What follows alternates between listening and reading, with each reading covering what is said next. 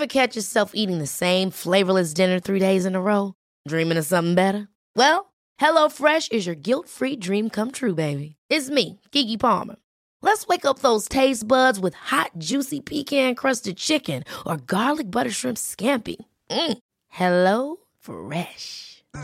Stop dreaming of all the delicious possibilities and dig in at HelloFresh.com.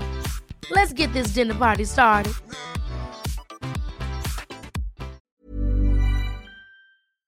Ukas annonsør i Foreldrerådet Ekstra. Det grillsesong. Endelig, alle dere som har fulgt meg gjennom en lang vinter vet at jeg har nesten strøket med av kjedsomhet. Men nå kan vi spise ute, vi kan leve ute, vi kan henge ute, og vi kan grille. Ekstra har sitt største grillutvalg noensinne, og hør godt etter nå. Her en del av grillutvalget deres.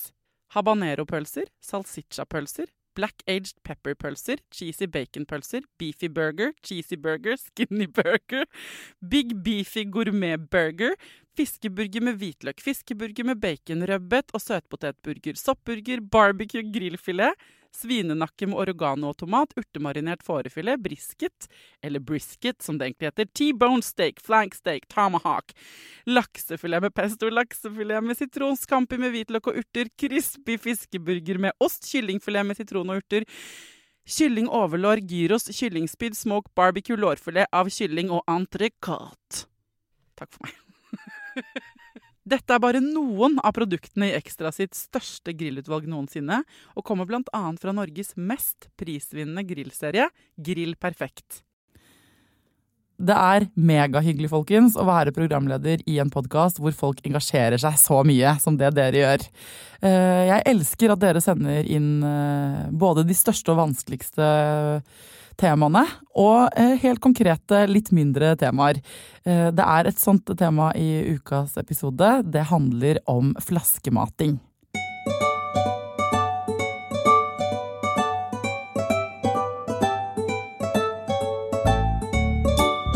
Hjertelig velkommen til Foreldrerådet Gry Hai. Du seniorrådgiver i Helsedirektoratet og kan megamye om spedbarnsmat, sant?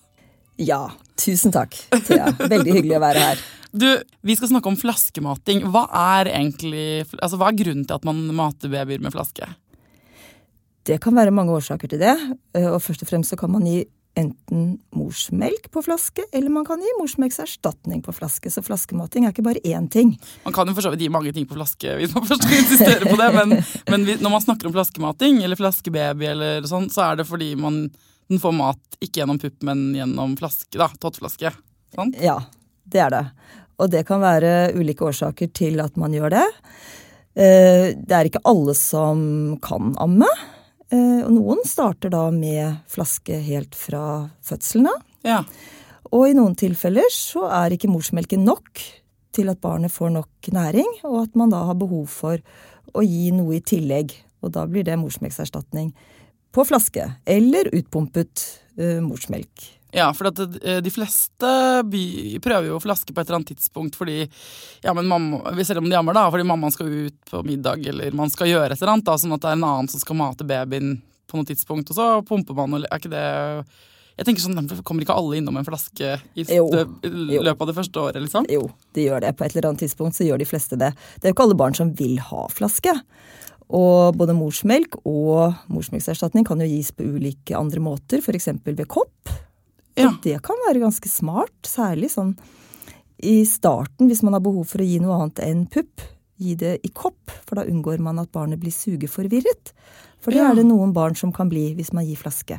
Ja, hvis man vil at de fortsatt skal ta pupp, mener du? Ja. Skjønner vi. Altså her vi allerede inne, jeg kjenner at spørsmålstegnet dukker opp i hodet mitt. For jeg nemlig, med Tidemann, da han var baby, som jo kjempelenge siden nå, føler jeg, han fikk sånn tørstefeber på sykehuset, som betyr at jeg hadde ikke nok melk da, sånn at han fikk feber, og jeg lå der med de slappe puppene mine, og hadde ingenting, og da sa de sånn, nå må vi gi han noe. Så da tok de, og han hadde jo bare skreket siden han kom ut omtrent, så da husker jeg hun jordmoren kom inn, det var et veldig sånn minneverdig øyeblikk for meg. Han tok en liten sånn serviett rundt halsen hans, som så ut som en liten prest, og så ga han en bitte liten kopp, og helte opp i noen bitte små dråper med morsmelkerstatning, og helte det inn i munnen hans. Og det var første gangen jeg så øynene til barnet mitt. Men sånn at og da begynte vi med sånn koppe, han fikk en liten kopp da, et lite shot innimellom til starten. Ja. Men så fucka det seg jo, altså den historien har jeg fortalt her før, men jeg endte med å gi flaske i tillegg til pupp da, en stund. Og jeg må si, det var et svarestrev. Sånn at hvis du som hører på nå tenker hvis alt går kjempebra, det er tipptopp, nå skal du få svare på alle de tingene du lurer på uansett om du synes det er tipptopp eller litt vanskelig. Fordi at, hva er fordelen med kopp? Når er det man skal velge kopp for eksempel? Ja, hvis man har behov for å gi noe mer enn pupp, så kan det være smart å gi enten da utpumpet morsmelk eller morsmelkserstatning i en kopp, koppmating. Man kan lese om hvordan man gjør det, for eksempel på ammehjelpen.no. De har en god artikkel om hvordan man kan gi melk i kopp. Og årsaken er at noen barn som da begynner å få flaske, de kaster seg på flaska og synes at melken kommer lettere, og det er også litt annen måte å suge på. Så noen blir sugeforvirret, rett og slett. Og noen vil også da foretrekke flasken framfor brystet. Og hvis man ønsker å dele amme, det vil si både gi morsmelk og flaske, så er jo det dumt med sånn forvirring. Ja, for og det har jo ikke noe å si hva som er i den flasken da, for det kan jo, la oss si at mamma, altså hvis bare mammaen er borte da, og brystmelken blir servert i noe annet enn en pupp, så kan jo, hvis det er lettere for babyen å få tak i den melken, så kan det jo bli et svarestrev hvis den ikke vil ha pupp etterpå. Må man jo drive og pumpe først, og så gi fra flaske. Ja. Hvis de har blitt sugeforvirret på en måte. Ja, det blir nok ikke det av en eller noen få ganger. Nei, så det er to på en måte hovedkategorier med flaskemating. Det ene er morsmelkerstatning, og så er det å gi sin egen melk. Ja. Og da tenker jeg sånn, jeg tror de fleste som får barn i Norge i dag vet at å gi vanlig, altså morsmelk er det beste for barnet. Det er jo på en måte opplest og vet at selv om det jo er upopulært da, for sånne som meg som skulle ønske morsmelkerstatning var like applaudert. Men det er fortsatt sånn, sant? Det er det. At det er aller best. Morsmelk er den beste maten for babyen. Ja. Så, men på andre plass så kommer morsmelkerstatning. Ja. Og da er det ingen andre alternativer. Det er morsmelk eller morsmelkerstatning man skal gi. De første 4 månedene skal man ikke gi noe annet enn det.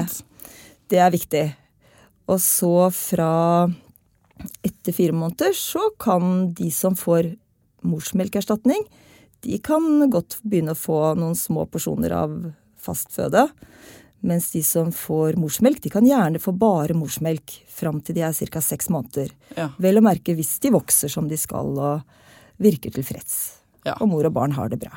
Dette er jo litt sånn den plankekjøringsveien, så tenker man sånn, ok, men jeg kan ikke amme, eller jeg skal ikke amme av en eller annen grunn, fordi og grunner til det kan jo være at ikke du får det til, eller at ikke det går, og du har prøvd hjelp og alt mulig sånn. Det kan være fordi du går på medisiner, er det ikke sånn? Jo, noen medisiner, da kan man sjekke på trygg mammamedisin, eller sjekke med legen sin, eller apoteket.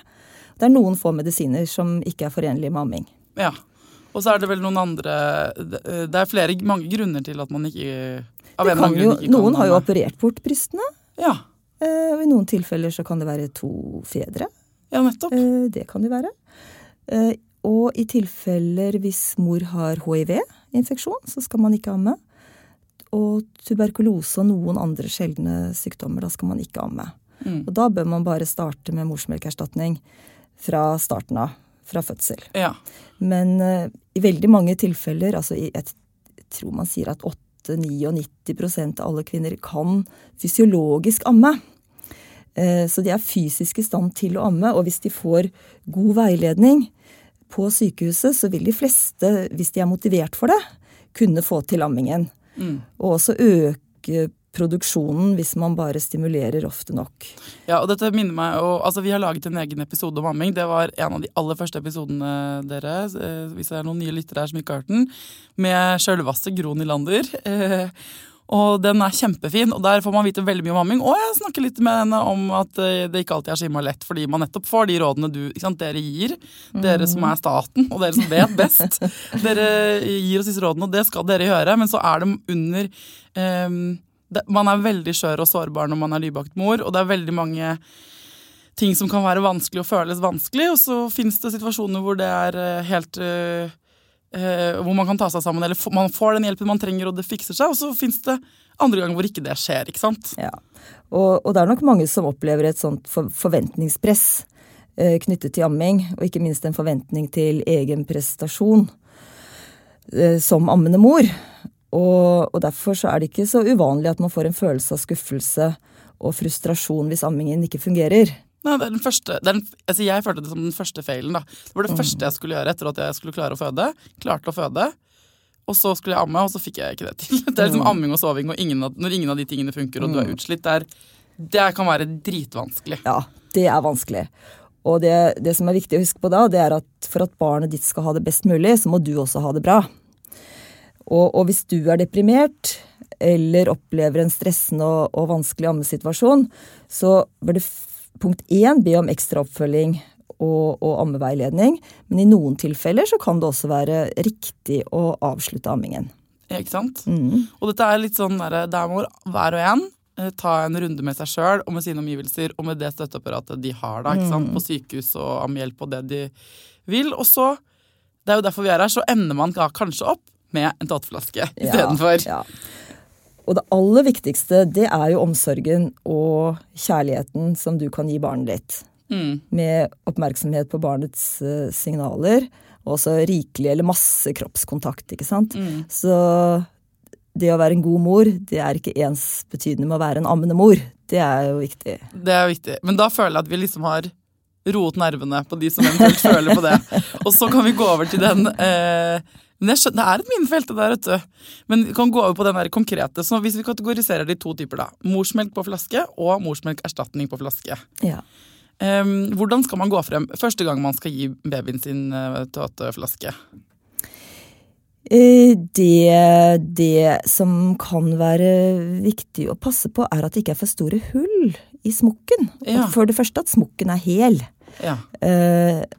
Og at det ikke for store hull, sånn at barnet faktisk må jobbe litt for å få melken ut av flasken, på samme måte som du må gjøre fra brystet. Ja, hvorfor det lurt da? Ja, for hvis melken kommer bare rennende helt av seg selv, så vil barnet kanskje foretrekke den flasken framfor brystet. Det en ting. Og en annen ting at barnet har et sugebehov, som det vanligvis da, eller hvis det ammes, får dekket ved at det suger på brystet, og som det ellers bør få dekket ved å suge på flasken. Men hvis man ikke skal amme i det hele tatt da, må man da fortsatt passe på den hullstørrelsen i smokken? Ja, det nok lurt det, sånn at barnet får jobbet litt, og at matingen tar kanskje 15-20 minutter. Ja, så ligner det mest mulig på ammesituasjonen, liksom. Ja, og så det viktig at man passer på å holde barnet tett inntil seg, gjerne hud mot hud, og at man har blikkontakt med barnet, og at barnet ligger gjerne godt inne i armkroken. Og det som også fint om man holder flasken mest mulig vannrett. Ja, bare helle forsiktig litt i smokken av gangen på en måte. Ja, da kan barnet selv styre mengden. Det får i seg, det kalles langsom flaskemating. Det kan man også lese mer om på ammehjelpen.no. Ja. Der har de en fin artikkel om det. Ja, for det, og så tenker jeg når man da jeg måtte kjøpe inn de flaskene da, når vi kom hjem fra sykehuset, så går man helt sånn omtåka og letterørt inn i sånn babybutikk. Og så det ikke sant, så mange sånne merker, og sånn, du får jo lyst til å kjøpe i hvert fall fikk jeg lyst til å kjøpe alle artiklene i en sånn barne-babybutikk da jeg var i barsel, fordi man vil jo ha det livet med tellekanter og hvor alt på stell. Det sånn at man skal være nøye med, liksom, det noen sånn godkjente flasker versus ikke godkjente flasker? Kan man bruke gamle flasker, eller, altså, det noe sånn? De bør nok ikke være veldig gamle, og det nok veldig mye forskjellig man kan få kjøpt. Men det viktigste hygienen knyttet til flasker. Ja, nettopp. Man trenger ikke noe eget steriliseringsutstyr, men at man koker flaskene. Hvor ofte da? Ja, hver gang man bruker dem. Etter at man har tømt en flaske, altså man skal tillage ett og ett måltid av gangen, for å hindre bakterievekst i morsmelkserstatningen eller morsmelken. lage til, hvis man da lager morsmelkerstatning, lage til 1 og 1 måltid. Og når flasken er tømt, så skyller man den, setter den i kaldt vann, og så kan man gjerne ha flasker nok til at man kan vaske opp og koke flasker bare 1 gang i løpet av dagen. Så man ja, så at du har 1 flaske per måltid, på en måte. Ja, hvis man har flere flasker, så er det en god ting. 1 flaske til hvert måltid gjennom hele dagen, for da kan du ta de ett raus på kvelden kanskje, når dagen er over, og vaske flaskene grundig, og koke dem. Så da vasker du det med såpe liksom først, og så koker man dem, eller? Men hvor lenge må de koke da? Er det noe sånn jeg kanskje spør, altså, eller må det bare koke? At de må liksom være skal koke noen minutter, ikke veldig lenge. Og så skal de legges da over på et rent håndkle, og kan gjerne legge et rent håndkle over også. Ja. Så det er fint, og smokkene må kokes, alt må kokes. Ja. Og så er det viktig å passe på håndhygienen, at man har rene hender før man lager til maten, og også når man håndterer flaskene. Men jeg lurer på en ting, det kan du ikke kan svare på det, altså, men er puppen så innmari ren da? Altså, man vasker jo ikke puppen før man ammer, eller skal man det? Man bør nok ha normalt god hygiene, men det er jo ikke det som skiller morsmelk og morsmelkserstatning, det er også morsmelkens innhold av noen sånne immunstoffer.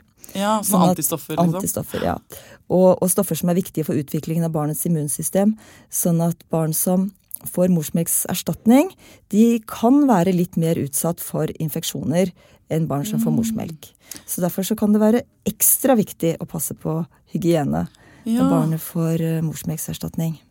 Dette er et spørsmål på siden, men hvis man for eksempel har litt melk, da, og nå får man jo oppfølging av amme, ikke sant? Men la meg si at du tenker sånn, jeg skal ikke amme, det skal jeg ikke drive med, men hvis man har bittelitt melk likevel, er det sånn lurt, jeg hørte at det var lurt å liksom, gi ungen den lille shotten, altså det den kan få, uansett da, ikke sant? Og selv om det er du egentlig etter hvert også har begynt med mat og sånn senere, hvis en liten dose, en liten shot med morsmelk liksom, kan være kjempebra. Ja, det er det.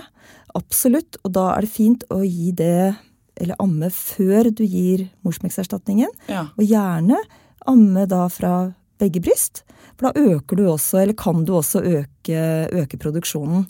Sånn at hvis du først ammer, og så gir morsmelkserstatning eller flaske, så kan du etter hvert kanskje øke mengden. Ja, og hvis du har bestemt deg for at ikke det går, eller av en eller annen grunn, altså det kan du ikke gjøre hvis du går på ny medisin, da, men hvis du tenker sånn, jeg har bare 4 dråper i det ene brystet, og det kommer ikke til å holde, og det vet vi, og det har vi funnet ut. Ja, men da er det de 4 dråpene, da det er greit, liksom. Ja. For alt er bedre enn ingenting, så lenge du ikke går på medisin. Det er det for barnet, og det er det også for deg. Ja. Vi vet også at amming kan være med på å redusere risiko for noen sykdommer som brystkreft. Ja, så amming er helt superdupert. Nå tilbake til flaskematingen. Ja, men det er så kjipt hvis det blir sånn at de som hører på denne tenker sånn, yes, endelig en podcast som handler om meg og flaskemating, og så skal det også handle dritmye om amming, men folkens, problemet er at det går så innmari hånd i hånd, og, ikke sant? Så vi håper at folk bare skjønner det. Men selv de der 4 dråpene, ikke sant? Ja, for det var det vi endte med, nemlig da jeg hadde gitt opp, jeg hadde hatt hjelpebryst, og jeg har fortalt dette gråtende tidligere episoder, men det var en lang dagsferd mot natt, så endte jeg liksom med at han, selv om han var sånn 6 måneder og hadde fått masse tenner, og det var helt upopulært med den puppen, så hadde jeg fortsatt sånn, ja, men 10 dråper med melk da. Ja. Så da kjørte jeg det i han. Eller han fikk det alltid. Så har jeg trøstet meg mye inn i hodet mitt med det da. At han fikk masse morsmelkerstatning, men han fikk også litt rann hele veien da. Ja. Og da tenker jeg at men da er det bra da. Det var det jeg hadde å bidra med, hvis du skjønner. Det er kjempefint, men det er også viktig å understreke at alle barn som får også kun morsmelkerstatning, de utvikler seg helt normalt, og de vokser helt normalt. Ja. Sånn at, bare for å ha sagt det. Men hvis man skal, så da er man i gang med den morsmelkerstatningen. Vi tar det først da. Så er det jo også, det finnes forskjellige typer morsmelkerstatning, og så finnes det forskjellige sånne, både innenfor ett merke så er det ofte sånne tall, ikke sant, at en er for de nyeste babyene, at det er sånn aldersbestemt. Men så finnes det også sånn ferdigblandet og forskjellige varianter. Er det noen som er bedre enn andre, eller? Først så kan jeg si noe om hva morsmelkerstatning er laget av, og det er stort sett laget av kumelk. Ja. Noen er laget av soya, og noen er også laget av geitemelk. Ja. Men de aller fleste laget av kumelk. Og de laget på en sånn måte at de skal ligne mest mulig på morsmelk. Ja, det de. Og all morsmelkserstatning som selges i Norge, den godkjent av Mattilsynet, eller oppfyller Mattilsynets krav. Så det ikke stor forskjell, for de har veldig strenge grenseverdier for innholdet av næringsstoffer, for eksempel. Ja, sånn internasjonalt også? Ja. Så Nestlé da, som det største merket, som man kan si mye om det merket, men det i hvert fall størst. Og der det jo, jeg husker da vi dro på ut i utlandet og sånn, så vi etter de samme, ikke sant, den kjente ferdigblandingen, eller den kjente, for at når man, hvis ikke, så kan det vel være, man må vel være litt forsiktig når man reiser til andre land, eller? I hvert fall med vannet, og da kan det jo være greit å ha med seg kanskje noe av den ferdig blandede morsmelkserstatningen. Ja. Eller i hvert fall passe på å koke vannet godt, for det viktig at man koker opp det vannet man skal bruke når man lager til morsmelkserstatningen. Ja, for du må koke opp vann. Du må koke opp vannet, avkjøle det, blande godt, og før du gir det til barnet, og passe på at det godt passe temperert. Ja, og da tar du sånn drape på hånden ved pulsen, ikke sant? Eller kjenner at det skal være kroppstemperatur på en måte. Ja. Ja. Eller så det også noen morsmelkserstatninger for allergiske barn. Ja, laktoseintolerant eller melkeallergi da. Hvis barnet har en allergi, så finnes det egne.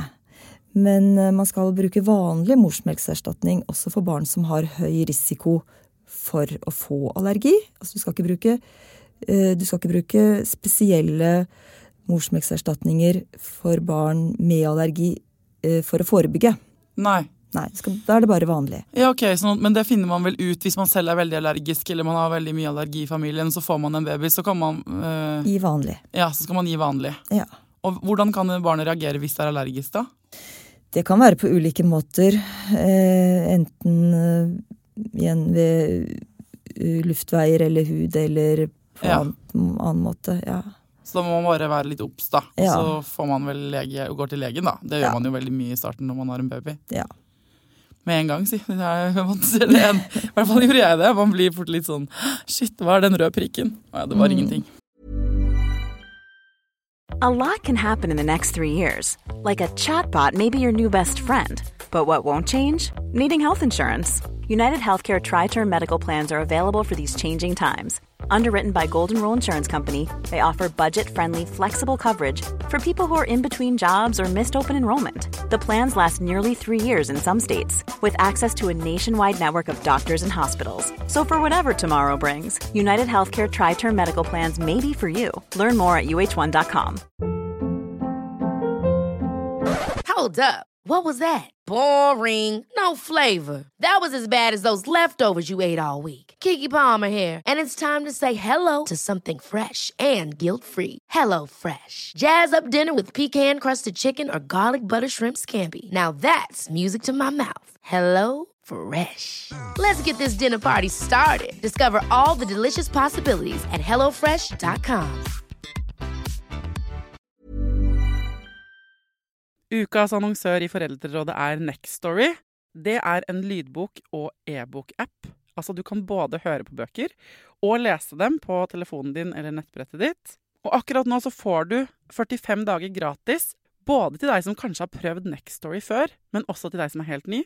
Jeg digger at også de som har prøvd det før får lov til å prøve igjen. For å få 45 dager gratis, gå inn på nextory.no/foreldrer. Nextory har tusenvis på tusenvis av bøker du kan lytte til eller lese. Og i dag har jeg tenkt å anbefale noen bøker som faller innenfor det som kanskje kalles selvhjelpsbøker. Men den kategorien har jo litt ufortjent dårlig rykte, spør du meg. Den første boka jeg vil anbefale boka som heter Psykolog med sovepose. Johanne Refseth, som har skrevet den boka, var jo gjest her for noen uker siden. Den absolutt verdt å lese eller lytte til. Andre anbefalingen jeg vil gi deg Sissel Grans bok, men størst av alt begjæret, som handler om det å begjære noen andre enn den du sammen med. Og jeg har også laget en episode med Sissel Gran om det temaet for et par år siden. Den boka fantastisk. Hvis du har lyst til å prøve ut Nextory for første gang, eller har prøvd ut før, men vi prøver det ut igjen, helt gratis i 45 dager, gå inn på nextory.no/foreldrer. Men ok, men så dere anbefaler alle å gi den samme type morsmelken i starten? Ja. Og så nevnte du det med nummeret på pakningene. Ja. Ja, og da det de morsmelkserstatningene som man gir fra fødselen av, de kan man egentlig bare gi hele første leveår. Ja, ok. Ja. Og vi anbefaler at hvis man gir morsmelkserstatning, at man gir det helt til barnet 1 år. Ja, så man ikke bytter det ut med noen annen mat? Jo, mener altså du, fra barnet hvis det et barn som får morsmelkserstatning, bare morsmelkserstatning, så bør man, når barnet ca. 4 måneder, starte å introdusere andre smaker. Ja.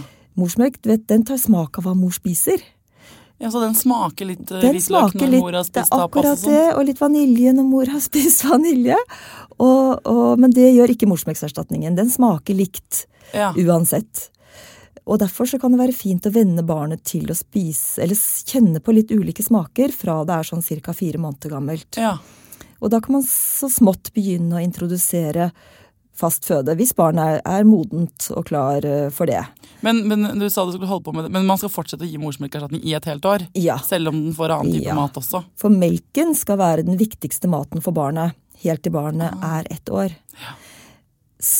Men fra ca. 4 måneder så kan man gi annen mat i tillegg. Og så kan den mengden økes gradvis, sakte, forsiktig gradvis, fremover mot i andre levehalvår da. Altså mens barnet mellom 4 og 12 måneder. Men hele tiden så skal jo melken utgjøre hovedføden eller hovedmaten. Enten det morsmelk eller morsmelkserstatning. Når det man kan begynne å gi de vanlig melk igjen? Jeg husker ikke det, for det så man veldig opptatt av når man står med en biten baby, men man glemmer det etterpå. Når barnet 1 år, så kan man gi vanlig kumelk. For da kan man egentlig gi kumelk på flaske da, på en måte, eller?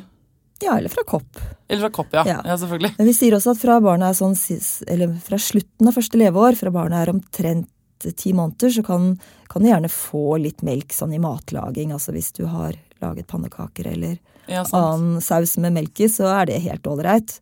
Du kan også få små mengder yoghurt og... For det jo dritdyrt med sånn morsmelkerstatning. Jeg bare tenker sånn, man trenger ikke å fortsette med det, altså sånn, når barnet kan drikke vanlig melk, så kan man teste ut det. Da kan man gjøre det. Og fra 1 år så det helt greit å begynne med vanlig kumelk, og da kan man gi lettmelk eller skummet melk også, hvis barnet har normal vekstutvikling, altså vokser som det skal. Jeg føler at du må svare på veldig mange ting på en gang, men det jo derfor det her, Ski. Det mange gode spørsmål der, synes jeg. Men du, altså, hva de største utfordringene, tror du, folk møter når de skal gi babyen sin flaske, da? Ja, den første store utfordringen, som jeg tror mange har, det den usikkerheten knyttet til om barnet får nok mat. Ja. Altså, hvis du ammer og ikke sikker på om barnet ditt får nok mat, så jo det en fryktelig vanskelig følelse. Så det som man skal passe på da, at man har en god dialog med helsestasjonen, helsesøster, og får veid barnet sitt, sånn at man kan følge med på barnets vekstkurve. Og hvis barnet vokser som det skal, hvis det følger sin vekstkurve, så får det nok mat. Ja. Og hvis det i tillegg har hyppige tissebleier og sånn. Hvis alt som det skal, liksom, så kan det hende at den puppen den får nok. Men når man gir flaske, da, så ser man jo akkurat hvor mye den kan få. Da kan man jo måle opp, da får du jo på milliliteren heter det vel, akkurat hvor mye mat babyen har drukket.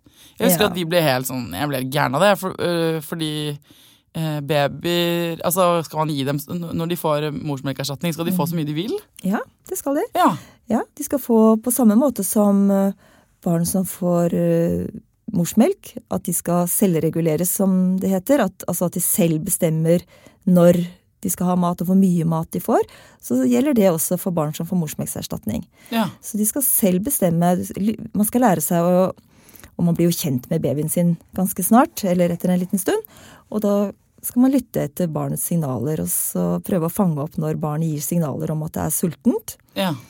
Og tilsvarende når det mett. Altså at du stanser matingen når barnet viser tegn på at det mett. Ja. Og også gir barnet mat så ofte som det ønsker. Ja. så det ikke, man skal bare gi, for jeg husker at da det jo perioder, sånn det jo når man sikkert fullammer også, men det jo perioder hvor man ser sånn, herregud, i dag du sulten. Altså hvor ungene veldig glupsk da, og du må liksom åpne en ny sånn boks, og blande mer melk, fordi det ikke bunn i dem, liksom. Mens andre dager det helt uinteressant. Men det jo sånn de sikkert med puppen, og man bare ser ikke hvor mye hvor mye som tas. Det akkurat det. Ja. Så det viktigste nok bare å følge med på at barnet virker mett og tilfreds og fornøyd, og at veksten sånn som den skal. Altså, at man skal jo ikke veie hele tiden, men de gangene man på helsestasjonen og veier, at man ser at kurven følges. Og man i tvil, så snakk med helsesøster. Og ta en tur på helsestasjonen og få veid barnet. Det kan man gjøre. Så det den vanligste utfordringen at man ikke helt vet, altså at folk ikke vet helt om de får nok mat, det ikke sant? Kan være en utfordring. For noen så kan det være en utfordring med at barnet blir hard i magen. Ja. Hvis man gir morsmelkserstatning. Ja. Det man kan gjøre da at man prøver å bytte type morsmelkserstatning. Eller så kan man gi litt maltekstrakt. Det kan man gi. Det noen fordeler eller med å flaskemate? Far kan jo gi mat da. Ja, man blir jo likestilt da. Ja, så eller mamma og en pappa, medmor. Liksom. Eller medmor. At man blir to stykker som på lik linje kan ta den stunden. Ja, det jo... Eller bestemor, for den saks skyld. Ja, det en fordel. Noen vil nok føle seg litt mer uavhengig, kanskje. Ja, det jo noen som føler at de i ammefengsel. Ja. Ja, når det står på som verst der. Sånne økedøgn og sånn. Så sånn sett så det jo friere, ja. For ulempene, altså utover at morsmelk best, så må... Jeg synes at det var veldig styret med all den kokinga og det der hygienegreiene da. Jeg synes det var veldig stress. Ja, det en del som opplever det. Og så det vanskeligere å planlegge når du skal på reise. Og så hvis du ammer, så har du alltid maten med deg. Det to go, ferdig temperert. Ja, ikke sant? Ja.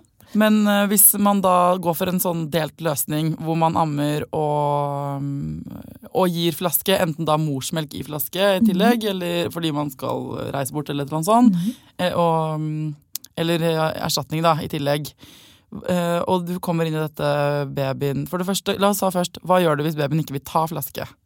Ikke sant? Hva hvis den ikke vil, for det hender jo også hvis mor skal på vift og du fullammer, og så vil den ikke ha. Nei. Pappa skal være hjemme, liksom, eller? Ja, da gode råd dyre. Ja. Man kan jo prøve det med kopp, da. Og gi kopp, eller... Bare helle litt i munnen, liksom? Ja, du skal egentlig bare holde koppen, en sånn liten plastkopp, inntil barnets leppe eller munn. Og så, hvis man gjør det riktig, så skal barnet kunne leppje i seg melken på samme måte. Dette et instinkt som en katt, på en måte? Ja. Altså, men ikke sånn at den slikker ned i tungen. Jo, det den skal? Ja, faktisk. Så når du da heller forsiktig, så kan man da se at barnet kan leppje i seg. Har du sett det? Ja, jeg har sett det på film. På film, ja, nettopp. Ja. Ok, men det jo dødskult hvis man får til det. Det høres veldig kult ut. Eller så kan man også prøve å gi melken på skje. Ja. Det også mulig. Ja, men det kommer litt an på hvor mye det barnet skal ha, da. Altså, å sitte og mate, høres jo ikke dødspraktisk ut. Nei da, men hvis det bare sånn, den gangen mor på vift, så kanskje det nok til at barnet greier seg. Ja, men hvis man skal da inn i en flaskematverden da, eller sånn man trenger å mate den, altså man kan ikke gjøre det, man tenker sånn, dette går ikke, må ha flaske, vi må få til dette, liksom. Ja, hvis man har gått over på flaske, så kan man jo glemme sugeforvirring og dette her. Da det flaske som gjelder. Ja. Og da trener man seg jo opp i det og finner en god teknikk. Det noen ganger de ikke da tar det, eller det sånn at et skikkelig sultent barn får til å suge fra flaske uansett på en måte? Det vil jeg jo kanskje tro. I de fleste tilfeller, ja. Det vil jeg tro. Så, men man skal bare føre da smokken til barnets munn, og så vente til barnet gaper, før man fører smokken inn i munnen til barnet. Ja. Så Gi den, eller ikke smekke den I munnen på den, liksom. Nei, det skal man ikke gjøre. Ja, jeg sier de tingene fordi jeg vet at det viktig at vi tydelige. Ja. Så du skal liksom forsiktig ta smoken inntil munnen. Og så, men hvis barnet spytter ut, det ikke dette jeg vant til, og det ikke dette jeg vil ha, gang på gang på gang. Skal man da bare vente til det sultnere, liksom, og prøve igjen? Det kommer jo an på om det er dette som det eneste alternativet, eller om det andre alternativer. Så hvis det bare for den ene gangens skyld, så kan det jo hende at mor kommer hjem. Ja, hvis det ikke for den ene gangens skyld da, at det dette skal vi få til, for mamma skal bort en uke da. Men hun skal amme når du kommer hjem. Nå gjør det komplisert for deg.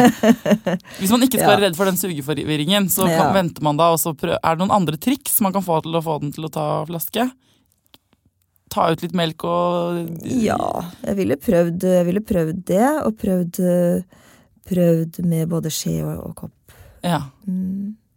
Altså, man kan også gi I alvorlige, eller hvis det virkelig gjelder, så kan jo barnet få melk gjennom en flaske, eller ikke en flaske, en liten ledning. Ja, sugerør liksom, mini-sugerør. Og man kan jo også gi det I sonde, ikke sant? Hvis det nødvendig for eksempel til premature barn.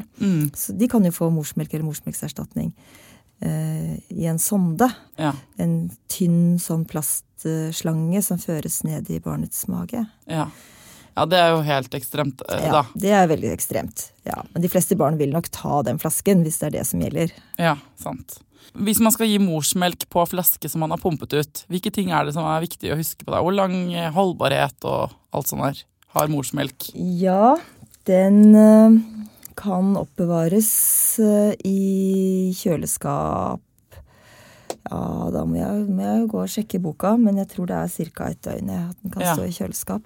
Hvis den skal stå noe særlig lenger enn det, så skal den I fryseren. Ja, nettopp. Der kan den oppbevares en stund. Ja, så det jeg vet at mange jeg kjenner har gjort, at man liksom pumper litt innimellom og legger I fryseren, som at man har liksom saving up for a rainy day. Sånn så man har et lite lager liggende, og så skriver man dato på. Og så har du en holdbarhet, det må man sikkert også google for å være helt sikker, men den holdbarheten, og så tiner man opp, og så har man liksom laget, I stedet for at man må pumpe dritmye den uka før man skal dra, at man heller liksom, setter I banken da. Det veldig lurt. Ja. Og så kan man også, hvis man ser at barnet litt ekstra sultent på kvelden, og mor har mye melk tidlig på dagen, men mindre på kvelden, så kan man jo også pumpe ut da, når man har mye tidlig på dagen, og så ha litt ekstra til kvelden. Sånn sett så det jo ganske digg å trikse med, ikke sant, at man kan, det beste jo å få til at barnet tar både pupp og flaske her, for da er man jo veldig fleksibel, og har muligheten til det.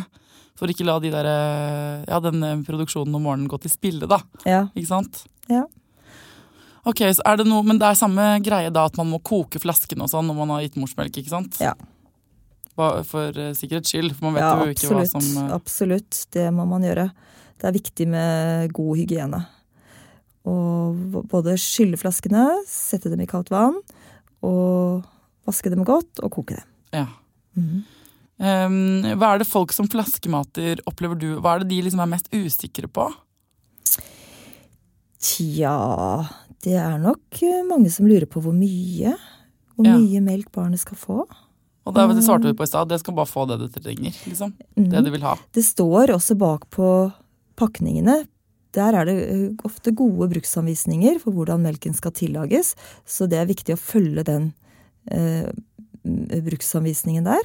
Og der står det også noe om mengde, gjennomsnittlig mengde. Og da tror jeg det 150 milliliter per kilo kroppsvekt barn. Ja, ok. Ja. Per dag? Eller per dag. Så hvis barnet veier 4 kilo, så ganger man det med 150 milliliter, så kommer man opp 600 milliliter. Ja. Så det kan være en sånn tommelfingerregel da. Jeg var jo kjemperedd for at Tidemann var for tjukk, når han for han var ganske tjukk, eller sånn, han var sånn babytjukk da.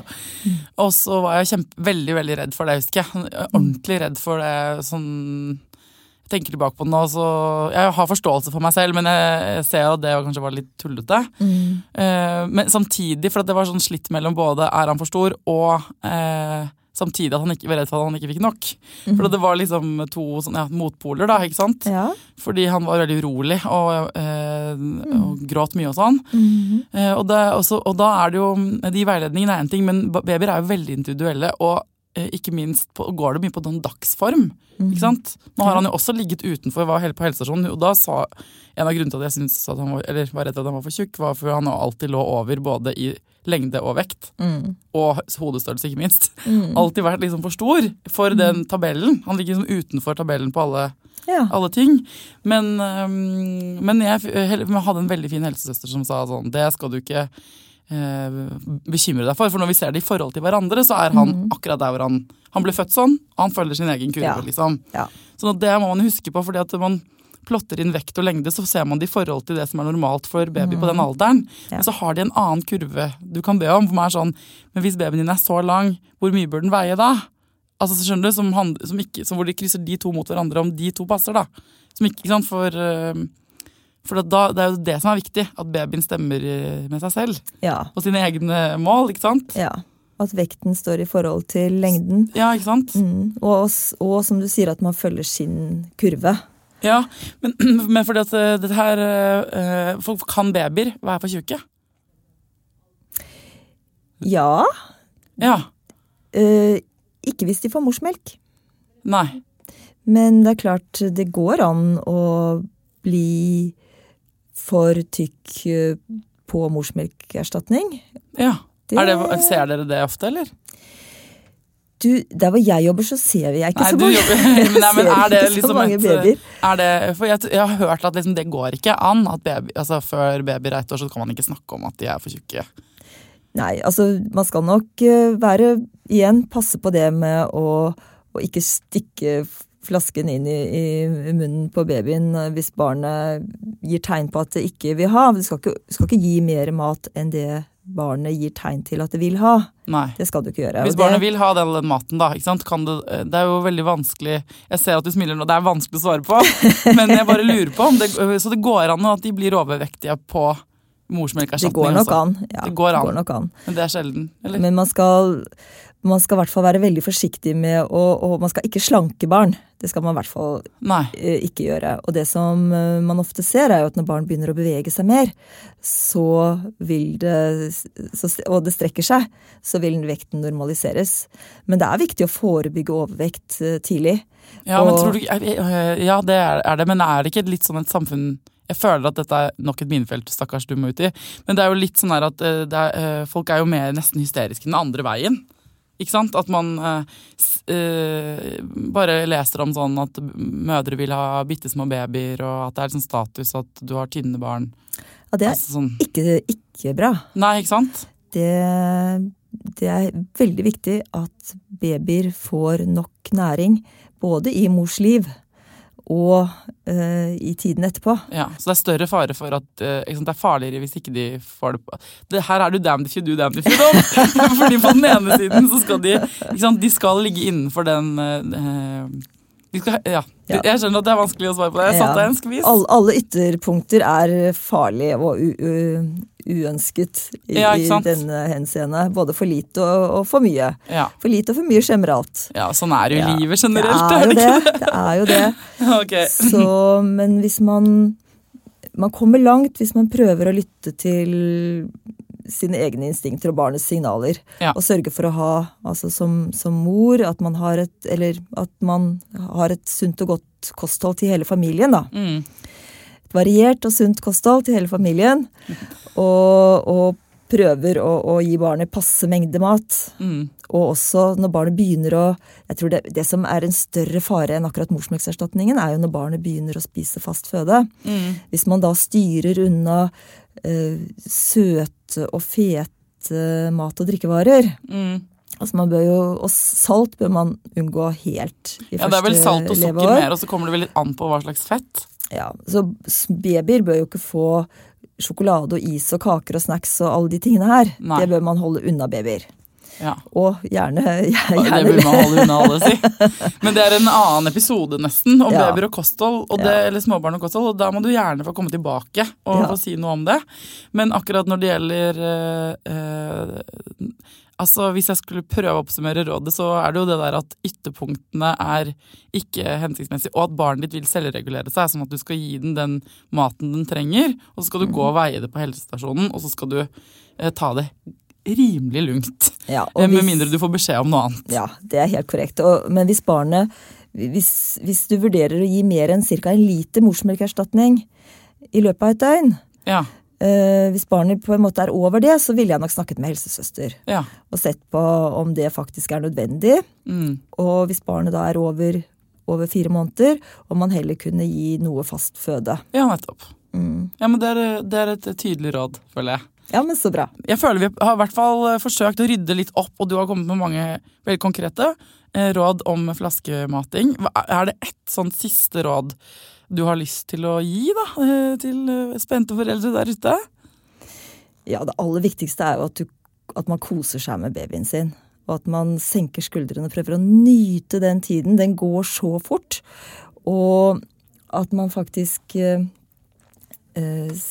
barnet mye kroppskontakt, øyekontakt, kommunisere med barnet. At man legge bort mobilen litt innimellom, kommunisere direkte med barnet, og selvfølgelig passe på at det får nok mat og riktig mat, men at man ikke bekymrer seg mer enn nødvendig. At den der matestunden, ikke sant, blir en litt sånn koselig stund, ja. Det du mener? Ja, det mener jeg. Det viktig. At det blir en hyggestund for både mor og far og barnet, enten man gjør det på den ene eller den andre måten. Tusen takk for at du kom til Foreldrerådet, Gry. Tusen takk for at jeg fikk komme til. Ja, det var veldig hyggelig. Det bra.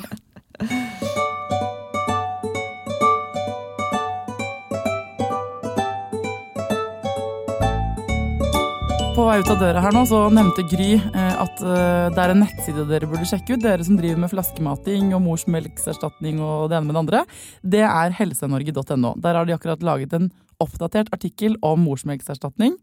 Ja, og så gå inn der hvis dere lurer på noe, hvis det var noe dere ikke fikk svar på i denne episoden så langt da. Altså, jeg prøver jo alltid å få ekspertene til å svare på absolutt alt. Alt jeg lurer på selv, alt dere har sendt inn, og alt jeg tror at dere lurer på. Like fullt så det ikke alltid jeg får det til, og da det bare å sende meg en mail og si sånn, hei, men dere tok jo ikke opp det og det og det på det temaet eller noe sånt, så kan jeg jo invitere ekspertene tilbake igjen. Eller finne en helt annen ekspert som kan svare på noe av det samme, ikke sant? Dette et gruppearbeid dere, til trøst og til glede. Nå til den mest gledesfylte biten, nemlig når vi mottar ros fra fremmede folk.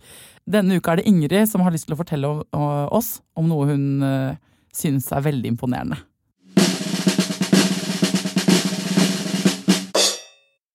Det som imponerer meg mest med mødre basert på det jeg ser hos min store søster. Hun har 2 barn, begge hadde kolikk. Og bare det at hun kommer seg opp om morgenen så imponerende på meg når jeg sitter her med barnløs med leilighet i Oslo og jobb og synes at livet hardt. Og så ser jeg ned på henne i Kristiansand som sliter time etter time hver dag og hver natt, og allikevel bare komme seg opp. Og kanskje til og med i tillegg stå og lage en svær stekk med bananpannekaker, sånn at ungene skal ha noe å spise og ta med i barnehagen. Nå jo ungene hos sine 1,5 og 3 år, så kolikken heldigvis over. Men en stor shout-out til dere mødre og fedre som har unger med kolikk og fortsatt står opp hver eneste morgen for å bistå. Dere fuckings amazing. Tusen takk, Ingrid. På vegne av alle foreldre i hele Norge, så sier jeg tusen takk. Selv om jeg ikke har hatt et kolikkbarn, så føler jeg at jeg kan ta imot den. Det som digg med å få den skrytet, at jeg i hver episode nå føler at jeg får en sånn pris, ikke sant? Sånn som på et sånt awardshow. Jeg føler at det jeg som tar imot en slags foreldrenes Golden Globe. Det liker jeg veldig, veldig godt. Jeg liker også veldig godt at dere sender meg det skrytet, så send skryt. Ting dere blir imponert over når dere ser andre foreldre. Ta det opp med telefonen din på diktafon-funksjonen, og send det til thea.klingenberg@gmail.com. Og send andre ting den veien nå. Abonner på iTunes og alt det der. Jeg elsker dere for at dere hører på, og forteller vennene deres om Foreldrerådet. Til neste gang, ta vare på deg selv, ta vare på ungen din, og lykke til.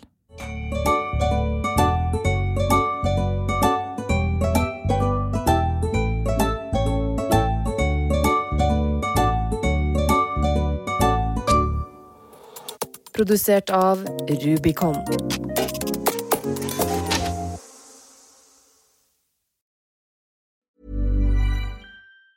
Planning for your next trip? Elevate your travel style with Quince. Quince has all the jet-setting essentials you'll want for your next getaway, like European linen, premium luggage options, buttery soft Italian leather bags, and so much more. And is all priced at 50 to 80% less than similar brands. Plus, Quince only works with factories that use safe and ethical manufacturing practices. Pack your bags with high-quality essentials you'll be wearing for vacations to come with Quince. Go to quince.com/pack for free shipping and 365-day returns. Ever catch yourself eating the same flavorless dinner 3 days in a row? Dreaming of something better? Well, HelloFresh is your guilt-free dream come true, baby. It's me, Keke Palmer. Let's wake up those taste buds with hot, juicy pecan-crusted chicken or garlic butter shrimp scampi. Hello Fresh. Stop dreaming of all the delicious possibilities and dig in at HelloFresh.com. Let's get this dinner party started. Hi, I'm Daniel, founder of Pretty Litter. Cats and cat owners deserve better than any old-fashioned litter. That's why I teamed up with scientists and veterinarians to create Pretty Litter. Its innovative crystal formula has superior odor control and weighs up to 80% less than clay litter. Pretty Litter even monitors health by changing colors to help detect early signs of potential illness. It's the world's smartest kitty litter. Go to prettylitter.com and use code ACAST for 20% off your first order and a free cat toy. Terms and conditions apply. See site for details. Imagine the softest sheets you've ever felt. Now imagine them getting even softer over time. That's what you'll feel with Boll & Branch's organic cotton sheets. In a recent customer survey, 96% replied that Boll & Branch sheets get softer with every wash. Start getting your best night's sleep in these sheets that get softer and softer for years to come. Try their sheets with a 30-night guarantee. Plus, get 15% off your first order at bollandbranch.com. Code BUTTERY. Exclusions apply. See site for details.